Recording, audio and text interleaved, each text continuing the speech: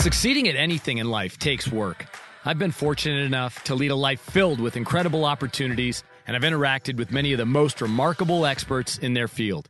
It is abundantly clear to me that anyone can be successful if they'll just take ownership of their personal greatness and if they'll work on improving every single day. You simply must do the work, because if you don't grind, you don't shine. This episode was a really, really good one and fun for me to be able to dive in after the fact. I got a chance to talk to Kirk Gibson in Detroit, and he had mentioned that, he had a major shift in mindset and his approach to life after, batting .225 in 1983 and then going to see a sports psychologist and turning his career around. And so I actually was able to track down the sports psychologist and talk with him, and have been given some great perspective on life and goal setting and how it is we talk to ourselves and affirmations and everything. And it's really clear to see, why Kirk has now changed his attitude and how that positively affected his baseball career in the mid-'80s. And Kirk is perhaps responsible for the most memorable hit in baseball history. His home run off of Dennis Eckersley in the World Series is recounted and regaled as the best sports moment in LA history, at least according to a poll that was taken towards the end of the millennium. And Kirk is just an awesome competitor, world-class football player in his college days, an outstanding baseball player, obviously, with the Tigers and the Dodgers. And he was a manager. Now he works at Fox Sports Detroit, and he works at battling Parkinson's every single day, both personally because he's diagnosed with it, but then also trying to find a cure. So this episode focuses on his personal battle with Parky, as he calls it, and then also talks about just his competitiveness and his upbringing and his mindset, which is all just really positive, and I think that there's a lot to take away from it. I know that I enjoyed it, and I took away a lot. I hope you do too. Here is Kirk Gibson on the If You Don't Grind podcast. At any point in your life, you, Jeff, anybody that's listening to this or watching this, you ever felt invincible? Well, when I accomplished some of the things that I've accomplished over time and over years, we all have goals. Some of us don't set them purposely, and they're usually negative goals. But if you want to try and do something positively, you want to challenge yourself to accomplish something, not just yourself, but many others, and collectively do things for the right reasons for each other, then you understand the successes can be the most dangerous things that you're going to have to deal with in life. There was a time in my life I felt invincible, and I was reminded when I got diagnosed with Parkinson's that I'm not invincible. We can all be brought down to a different level, and it makes you respect what you have and makes you never give up on setting benchmarks, because if you don't set them, they'll be set for you, i.e. Parkinson's for me. I actually had it 7 years looking back before I got diagnosed, before I gave in and really understood what was going on in my body, my mind, and there's denial involved in it, but you don't really know a lot about it. So my cause is to promote collaboration, cooperation, and teamwork, to make people aware and have them understand. If they have to deal with it, have a better understanding what they're up against, because it's always easier when you know what you're dealing with, whether it's football or baseball. I'm up there hitting. I know what the guy throws. I've seen what he's done in certain counts. Football, how they disguise their defenses. I'm just thinking of moments in my life. And you want to have options available to yourself and to people in society. You want to have a positive impact on giving people tools to be productive. I got a tape. I'll play it for you. Or you can just watch me fumble through it. That's part of Parkinson's, by the way, fumbling through it. So, talk through it while you're fumbling. You're giving me a cognitive exercise to do while I'm fumbling. You're welcome. It's just like, why do I want, we were talking about being awake. Why do I like being awake? Because when I see people, I'm always constantly seeking out information, I guess you could say. And when you get the information, you never know. I ran into a young man. He was 93 years old. He was at a restaurant bar in northern Michigan after my golf tournament, Kirk Gibson Foundation golf tournament. We ran a bus for the staunch supporters. They've been with us for 5 years, etc. They never give. And we stop in here. It's become a kind of a ritual. So I'm introduced to this 93-year-old young man. He says he's been a Tiger fan forever. Here's a guy who just told me he's looking forward every day to getting older, right? Yeah. Give me some wisdom. Give me one trinket of wisdom. One trinket of wisdom. Every day is another opportunity to excel. And you shouldn't just sit in a place and not be known. You need to get out and work and enjoy what you're doing and communicate with people. And you think I'm getting out enough? I get out. I have a helper. I have a helper here. It's his son. Best man in the world. That's your boy, right? He's got someone to help him get out at 93 years old. You're a lucky man.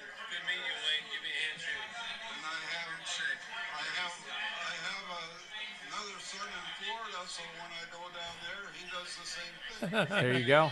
He's got it figured out. So, just me needlessly searching for information. Sometimes it's needless information, but you got to get out there. You got to want to do it. And so I get this, and, I'm just trying to spread good news. I'm trying to get people upbeat about what's going on in their lives around them. We all have an opportunity in one fashion or another. I go to a business, and there's a young man and his dad. I can see they're uncomfortable. And they're trying to figure out, they own a restaurant, and they're trying to figure out, they've booked in 2 huge groups, and then they've got another group that wants to come in. One wants to bring their own caterers, and the other one wants them to cook for them. And I can see they're struggling a little bit. So I just said, hey, what's going on, guys? And they tell me the situation. So I said, hey, I play them that tape right there. And I said, the good thing about that tape, number one, I point to the son, who's that?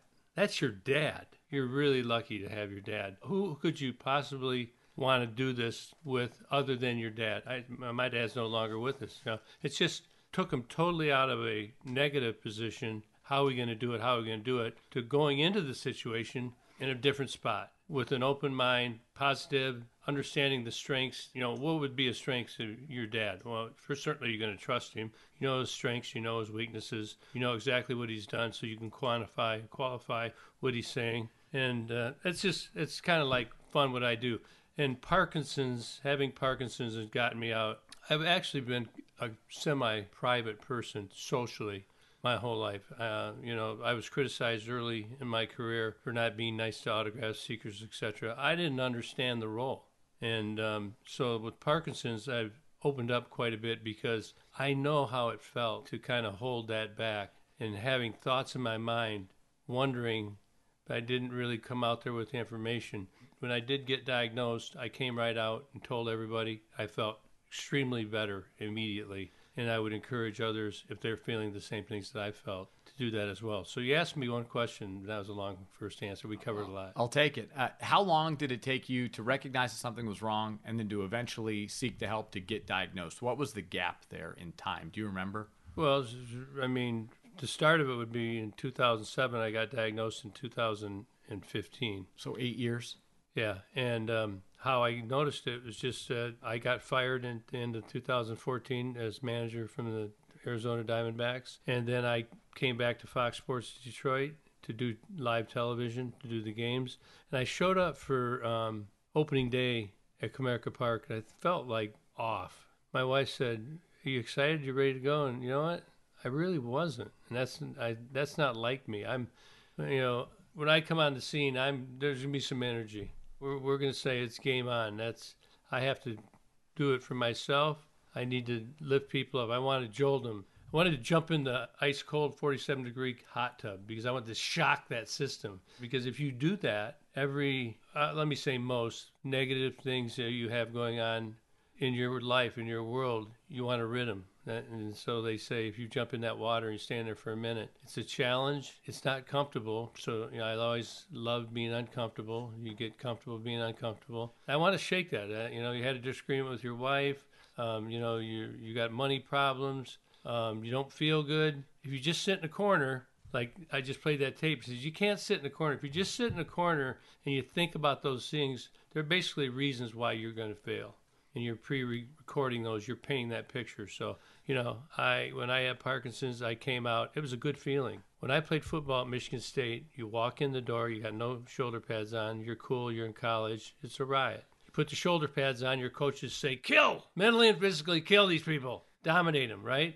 So you do that, and after every play, you've been there, You run a play, a practice play, 15 whistles blow. They come in, hey, you got to have better technique. First step off, get the toe out, 45 degrees. Got to get upfield.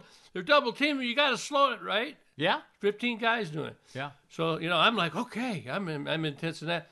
Then I'm supposed to walk in, take my pads off, take a shower, and be the guy that walked in. And I had a real trouble with that. So when I got into that day, that opening day, I felt a little off. I didn't have that. And I recognized that, and I kind of struggled through the game, and I'm thinking, well, maybe I haven't been on in a while, It had been since 2002, and this is 13 years. And after the game, we were doing the wrap-ups, and they say, my producer says, okay, well, we'll throw Miggy to Rod, and then Mario, you throw, I don't even remember who it was at the time. No, Verlander. Gibby, you take Verlander. So Rod did his, and he threw it over to me. And how about Justin Verlander? And I could not talk. And I was mumbling or whatever, and he's like, "Oh, let's try it again." We tried it again. I mean, I couldn't do it. I took my IFB out of my ear. I had such anxiety, I couldn't speak, and I called upon a friend in Grand Rapids, Michigan, who got me in to see a doctor. They got me in to see a neurologist and a movement specialist, and a day later, I was diagnosed with Parkinson's disease, and I was on my journey. And I know how it feels. It's embarrassing. There are a lot of things about the disease that are hard to explain. So I want to be a conduit for people to connect and to help them. And I think if I can be open and honest about some of my embarrassing things and tell them the things that I do to fight against the disease and to overcome the symptoms. I mean, there's no cure. We're all trying. You always want to find a cure. But how am I going to deal with it on the way?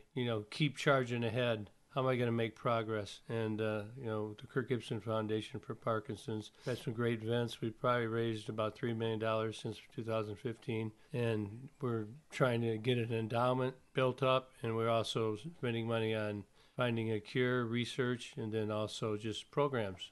Like, I had no posture. I couldn't walk. My voice was really soft. I could not enunciate. I couldn't do a cognitive thing while I was moving. So you're thinking, geez, this is going to be hard. How am I going to survive? But you go and you realize, you find a way. You have enough dopamine being produced in your brain to operate. Not as much as you once did, because that's what Parkinson's does. Is your neurons get attacked by a protein, and it's called the alpha-synuclein chain. And it kills your neurons, so you produce less dopamine, so you have less coordination, and you just gotta train yourself. You gotta overcome it. Now, that's easy for me to say. I find that when I'm up and moving and challenging, accomplishing my goals, having a daily routine, helping others, and planning things that excite me, and I've recreated my bucket list, and I continue to go around and do the things that I like. I mean, there may be a couple of things that I didn't like that I going back for the sake of overcoming it. But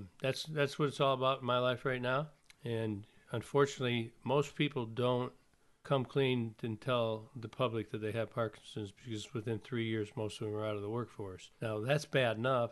Then you have to have caregivers. We haven't talked at all about the people that got to take care of the people that got Parkinson's. Now, the caregivers got to quit their job, and you're on government assistance, and it's a shitty beast. When I see Muhammad Ali and his battle with Parkinson's, I very much associate you and your level of athletic excellence with his. You were an All-American football player, a professional baseball player of the highest order. Did you connect with Muhammad Ali over his battle with Parkinson's? Were you able to connect with him in his later years? I did along the way, but, frankly, in his last years when I saw him, he wasn't talking a lot. And he was overcome by the symptoms and the side effects from the drugs that he was taking to deal with the symptoms. It's one of the things with Parkinson's, there's, you get medicine. I've tried to take the approach to take the least amount of medicine I can so I don't have to deal with the side effects of the medicine. Sometimes people make the choice because they have no choice. You can't move if you don't. But a lot of people, the gold standard is Sinemet. You take Sinemet, and you develop a side effect called dyskinesia, where I might be sitting here. That's just a side effect. You can't control it. Nobody wants to be sitting in public doing that. But if you have to do that that's all you got. What are you going to do? I mean, do I want to be locked up right here and not be able to talk, blink my eyes, eat, walk, get my phone? So, it may come to that, but I'm determined to fight as best I can and, give the most back that I can. I've had so many mentors and leaders that have told me about on the way up the chain to invincibility. It's not going to be worth it if you don't give back when you can. And that's what it's all about. There's immense value in talking on your fight with Parkinson's. I think there's also a lot of value in speaking to how you got to be the type of athlete that you were. And so when you think back to your earliest days of achieving extraordinary success as a football player and then also as a baseball player, what do you point to in your upbringing and in your work ethic or characteristics that you found to be unique to yourself as an athlete as you become more familiar with more and more athletes? Like, what was it that you did overwhelmingly that you can point to that made yourself so dominant as an athlete? I don't think I was. I think I was an average player, did some great things because that's who I saw myself as being. I actually learned to enjoy it at a young age about people making fun of me because I failed so miserably, only to get to take an 0 for 4 with 4 strikeouts and hit the game winner in the 5th, or to be able to go 0 for 4 with 3 strikeouts and a foul out and take something out of the foul out. But we won and I didn't get any hits. Why did I feel like that? I think a lot of it had to be with was my upbringing. But, I was just always afraid to fail. In the end, it's like I didn't give in. Like, you box, you stun me. I think I'd be, to give you an analogy, I'd be a really hard guy to knock down. But if you did knock me down, you'd have a hard time keeping me down and get me up. Kind of had a hard head. I had a lot of resilience. And the ability that I had was I had some game-changing traits, my speed, my physicality at my position, and, just my personality, my determination. And an understanding, because when I was in elementary school, my dad, it was 3 square meals a day. We wanted to put an addition on our house, we built it. Our septic field got plugged up, we dug it up, we scrubbed the tiles, we put that in. It was meal at breakfast, noon, and night for sure. You committed to something, you never got out of it. You'd have to be dead not to go. My parents didn't want to hear about being sick. You got drilled by a pitch, you went to first, you stole base, you scored the run. If you got a chance after you got hit to crush the second base or shortstop, you did that. It was always an answer to the challenge. You drilled me trying to hit me. It hurt me a little bit, but, game on. You're not making the rules now. You might get more back than you want to. I just had an ability. But I would eat breakfast, and I was required to run probably 3/4 to a mile to elementary school. I ran home at lunch. I had lunch, and then if it was football season, we went on the backyard and we worked on football. We worked on handoffs, taking the ball right, how to never fumble, how to cut, how to spin move, how to get down low and deliver the flipper under the guy's chin. Basketball, shovel the snow off of the court. This is at noon. Now we're shooting hoops. Baseball, we had a field down at the end of the street, and there's a river. I love the outdoors. So I'd be down there. I could hear my dad, Kirk, say, oh, shit. He wants to do some baseball. And I'd come running home, and he'd go, we're going to put a pitching mound. Hell, I said, my arm stinks. Let's go. Build a mound. He got down there. So, yeah, I'm going to be Mickey Lolich today, I love Lolich because I was left-handed and he was left-handed. But then, I'd get really irritated because, my arm would get sore or whatever. He'd go, let's go. He never wore shin guards. So I'd start chucking him down in the dirt off his shins. How old were you? Jeez, that was 4th grade. Okay. It was young. I learned that one early, but see, he knew what was going on, but it didn't matter to him. He kept his legs pretty tight together. He knew where I was headed for. But, that's kind of how I was brought up. We did take 2 weeks off in August and went to a place called Sugar Island, which is northeast of Sault Ste. Marie, Michigan. We played, we had family time, we fished, we built fires. My dad, we'd get up really early. He'd have a list of chores. You got to peel the potatoes and sweep the floors before we go fishing in the morning. Well, I wanted to go fishing, so I'd have that done. So it's very structured, always structure. And come to find out, if you think about, and you can hear it today, and early in my parenthood, I was probably harder on my oldest son, but I got it along the way. What are you better off doing, correcting or praising? So you tell a guy to put his pillows on his bed. That's a pretty easy task, isn't it? But if you walk in and say, hey, I really appreciate you taking the time doing it. It's just think about how you affect people. Think about how you influence people. As a friend, as a parent, as a coach, as a manager, as a leader. These are things that were just kind of tools that got put into my box in my upbringing to understand I had the power to reverse the situation. So bases loaded, 2 outs, I strike out. What am I going to do? Do I walk back and tell myself I stink, I suck, way to go, you let your teammates down? Or do I say, that's not like me? I usually perform better in those situations and think about a time when I did.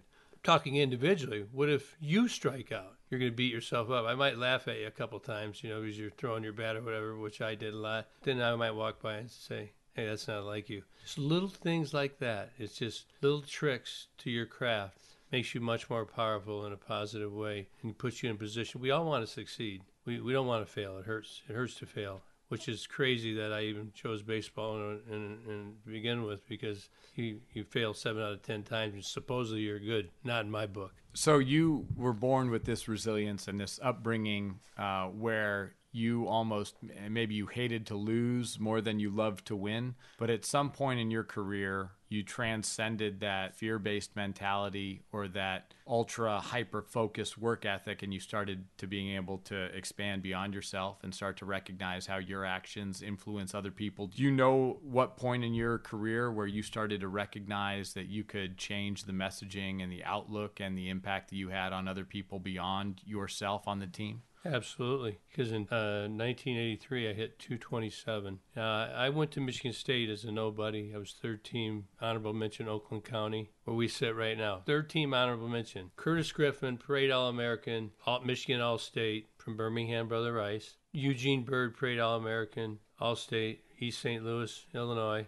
Then down at the bottom, through the other 20-some names, Kirk Gibson, honorable mention, third team Oakland County. You got a chip on your shoulder. You remember those names and. Oh, yeah. But I went there as a nobody. Mm-hmm. I mean, and it was comical. I recruited one of my buddies who used to run track, and he was a marathon guy. And I said, you know what? They don't know me. They don't know. I'm going to be the fastest guy in the field, best condition. And I'm going to pick some badass out, and I'm going to smoke him because I love contact. I mean, I came out of high school probably at 6 feet 2 inches, 185 pounds, and I left 6'3", 230. I came in running a 4.65. I left it at 4.25.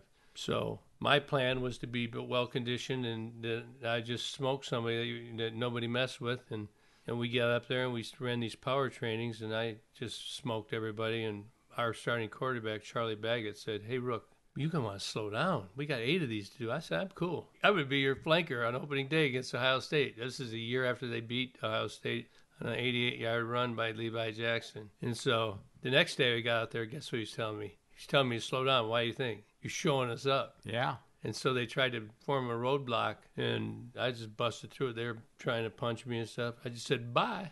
I mean, we were running one time around the football field. I was 50, 60 yards ahead of him. And I could hear him saying, that guy's nuts. No, I just want it. And then the guy, I ended up on scout team. You know what that is? You got the old card up there. I'm playing flanker. I got, I'm on the right, flank right. And they run a sweep. What does the flanker do? Stock block? Crack back. Okay. Crack back block. Yeah. And then the strong safety is a guy named Tommy Graves. He's about 6'5". Had a big old Link, Link on Mob Squad? Mm-hmm. Afro. He was spooky. I mean, the word nobody's messed with Graves. He's about 235, and I'm about 185. And so I'm thinking, do I want this guy? But I held myself to it. I smoked him. People were in amazement. And that was cool. But then, when we went to run the next play, they put the same play up. So I'm down in my three-point stance, peeking out of the corner of my helmet, and Graves is double chin strapping, and he's going, come on. Now, this is when you realize whether you want it or you're going to let the beast deter you from your goal. Because I could have got right there and stumbled and fell down, whatever, or I could take him on. So I said, here we go, man. I hit him as hard as I could, and he hit me as hard as he could. I had a stinger. Had the breath knocked out of me. I got up and ran right back to the huddle. And the next day I was a starting flanker as a freshman, a third team. Honorable mention, Oakland County. Now, where the story started, now I come out to baseball as the next Mickey Mantle. So those are two different worlds, weren't they? Yeah. 83, I hit 227 because I was the bonus baby, the savior, the Mickey Mantle. And frankly, I'd lost some of the positive mojo and energy over how to develop yourself into who you wanted to be a Mickey Mantle type player. So I got there on opening day of 1983 in the Metrodome, and Sparky called me in, Sparky Anderson, to tell me that I was going to be a platoon DH. I said, what? He said, I don't like the way you're headed. You got to make some adjustments, and if you don't, you can be home. I'll send you home to mommy. You can sit in her lap. And I kind of went after him a little bit, and he ran out and said, you'll see who's in charge of this team. And he told me, he goes, when the cake throwers are throwing, you'll be on the bench learning from me. When the Hall of Famers are throwing, you'll be playing. So he said, I'm going to bring you to your knees. And that's what happened. So after 83, I hit 227. I hit probably 360, 380 in September to finish. I was below 200 a long time. And so the way I say is, I looked at my compass. I thought I was going north. I looked at my compass, said straight south in my life. And I had a friend of mine who suggested I go see a guy. His name was Frank Bartonetti.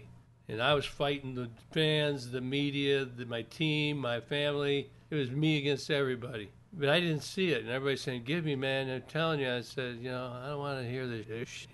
So I got with Frankie, and he says, tell me what's going on in your world. And I dumped it on him. It was like 2 straight hours I dumped it on him. And he looked at me and he said, that'll be easy to fix. I said, it will? He said, if you choose to. And it was just all on me. So I went through the training and understood why I was doing things. And in 1984, we were world champions. So that's a pretty quick turnaround. That's where it all begun. When I started to realize your initial question, okay? So when did it all begin? When I failed in 83, hit 227, went and got somebody that would open my mind. He was masterful at bringing me along and then getting me to open my eyes and understand. So many things happened. Like, yeah, I fought things and fought people, but you got to know when to fight, when not to fight, when to take what you say to me. What do you do with it? Do I spit it out? Do I store it? Do I take a trinket? Because in the end, you have to be your own expert, not the other guys. Okay. Now I allowed Frank to be my expert. I'll give you an example. You've been to a restaurant with 10 people at a table, right? When you go around the table, you ever hear somebody go, oh, start over there? Yeah. Because they don't know what they want? Yeah. Then they go through 9 different people, and it goes to them. And what does the guy say? He looks at the waiter, and he goes, I'm stuck. Is the chicken or is the fish special better? And the guy goes, the fish is really good. And the guy says, I'll take the fish. Now, you've taken this. You didn't even know this guy. You've made him your expert. For all you know, the fish is spoiling, and they want to get rid of it tonight, right? But you've made him your expert. I only tell you that story because I want you to understand how easy it is to become your own expert if you choose to. We have choices to make, and I learned about the choices, and I try and help people understand the choices that they have and what the ramifications and the gift you have to give.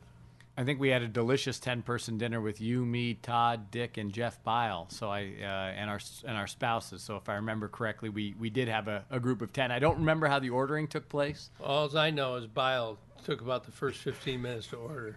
That can happen from time to time. He was thinking of us all. See, he was going in the gutter. You never know.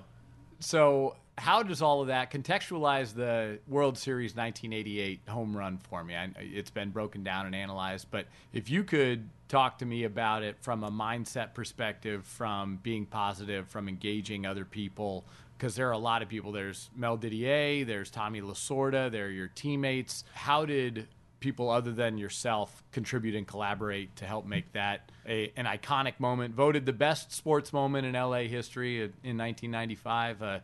Certainly, I saw a lot of people doing the double fist pump, which is awesome. Well, what do they have to do with it? Everything, because without them, I'm not going to do it. It was 4-0, 4-1, 4-2, 4-3. The whole ride up. If I would have tried to do everything myself and then all of a sudden stood up there against Eckersley and said, I'm going to do this, it's not going to happen. The thing about situations in your life, and of all the things I'm going to say, this is very powerful. I want people to try. Maybe some of this is deep. This is going to be deep, but I'll try and walk you through it. People have asked you or asked anybody listening, who did you dream to be as a child? You may say Ted Williams. You may say Barack Obama. You may say Jeff Bile.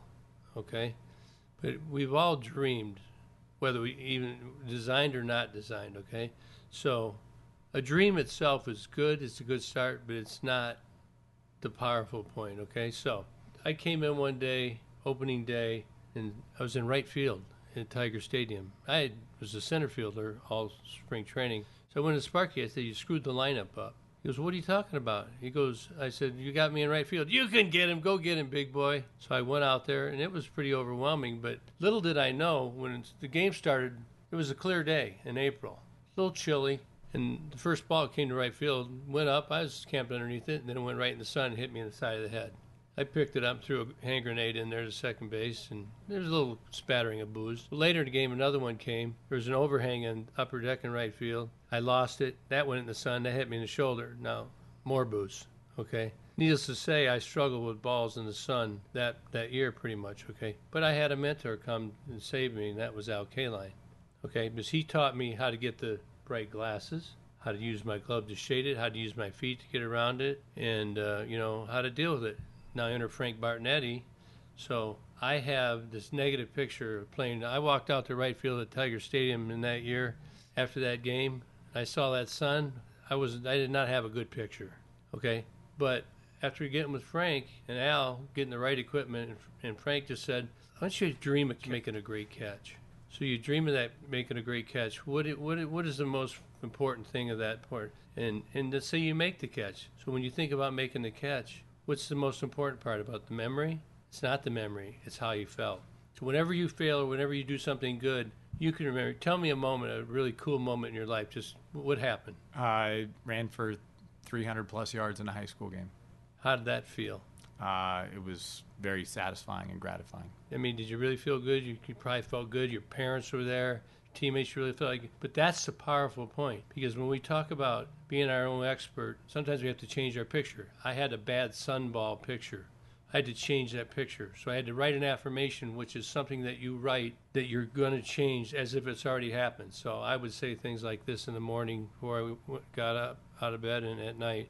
I love playing right field on a sunny April day in Tiger Stadium because, first of all, the sun is warm on that white Tiger uniform, and it's bright on the crowd backdrop. It's so vibrant, the colors. So just think about the different ways you can say that. So I wrote, I'm thinking, the sun hits me, I'm warm. I'm no longer scared, I'm warm. I'm seeing the crowd, I'm seeing bright yellows, I'm seeing bright whites. Yeah, it's vibrant. It's alive, the moment's alive. Now I catch the ball, I feel good.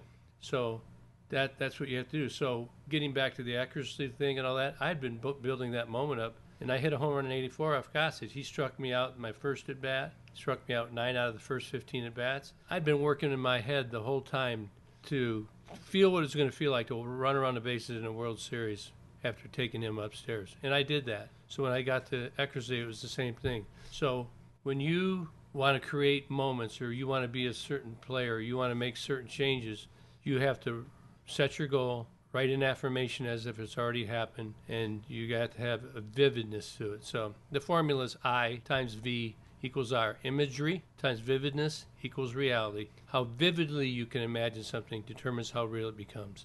Does that make sense to you? It makes complete so, sense. When you say something and you're changing a picture of a situation that you're going to come into, now in '84 in the World Series, Gossage's manager told him to walk me. He said no. Is it Dick Williams? Yeah. Yeah.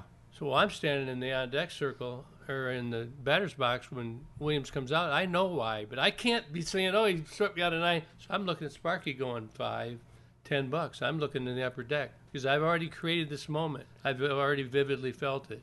And it's crazy. Just let me tell you this. It's exhausting. I've done that hundreds of thousands of times in my life, maybe millions. It doesn't always happen, but you got to be strong and you got to keep it going. Because when it does happen, I believe, going into those moments when I went to Eckersley, I believe that I put myself in a position to be comfortable in that situation and I could vividly feel what it was going to be like. And you have to be able to adjust, because here I was a guy who played every day for my teammates, for the fans, and then it was taken away from me. We were going to the promised land, it was taken away. So I had one game, 8 innings to figure it out. And, I told myself that, I had 2 bad legs. I could barely walk and had injections in both legs. And I told myself, sitting in that training room, when I walk out and they see me, I'll hear a noise and I won't hurt anymore. When I'm rounding those bases, I'll be flying around the bases. And my parents, my dad, that year in 83, going back to 83, people were all over me. I was a animal. I was arrogant, okay? And my dad was getting some scraps, my mom trying to defend me. I said, hey, don't do that. We'll have our day. I'll grow up, and we'll do it the right way.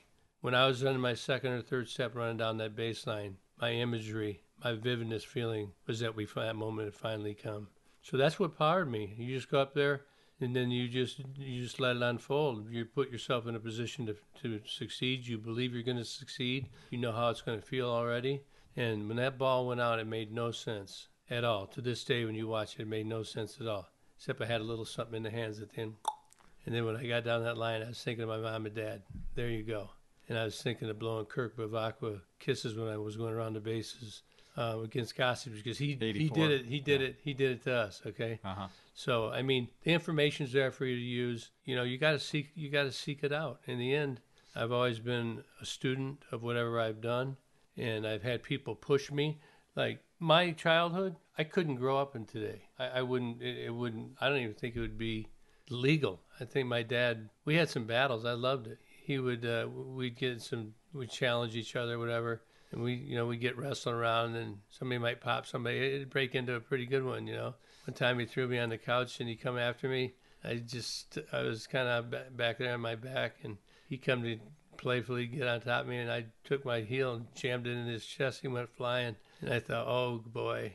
And I ran out the front door. It was about 5 o'clock. My dad opened the door very calmly and said, see you at dinner. So I just went back and got over with. My sister, she's 5 years older than me. I had two sisters, got along with one good, and my other one, she used to challenge me all the time. We'd be over there with my friends. We'd get mad. She said, go get the boxing gloves. So she'd beat my butt in front of all my friends. These are all things I don't think you would promote, but it's what worked for me. And, we've analyzed the good parts of those moments, and I think in today's world we found a different and maybe a better way that's more conducive towards a saner society, I guess, and let us be productive but reasonable along the way.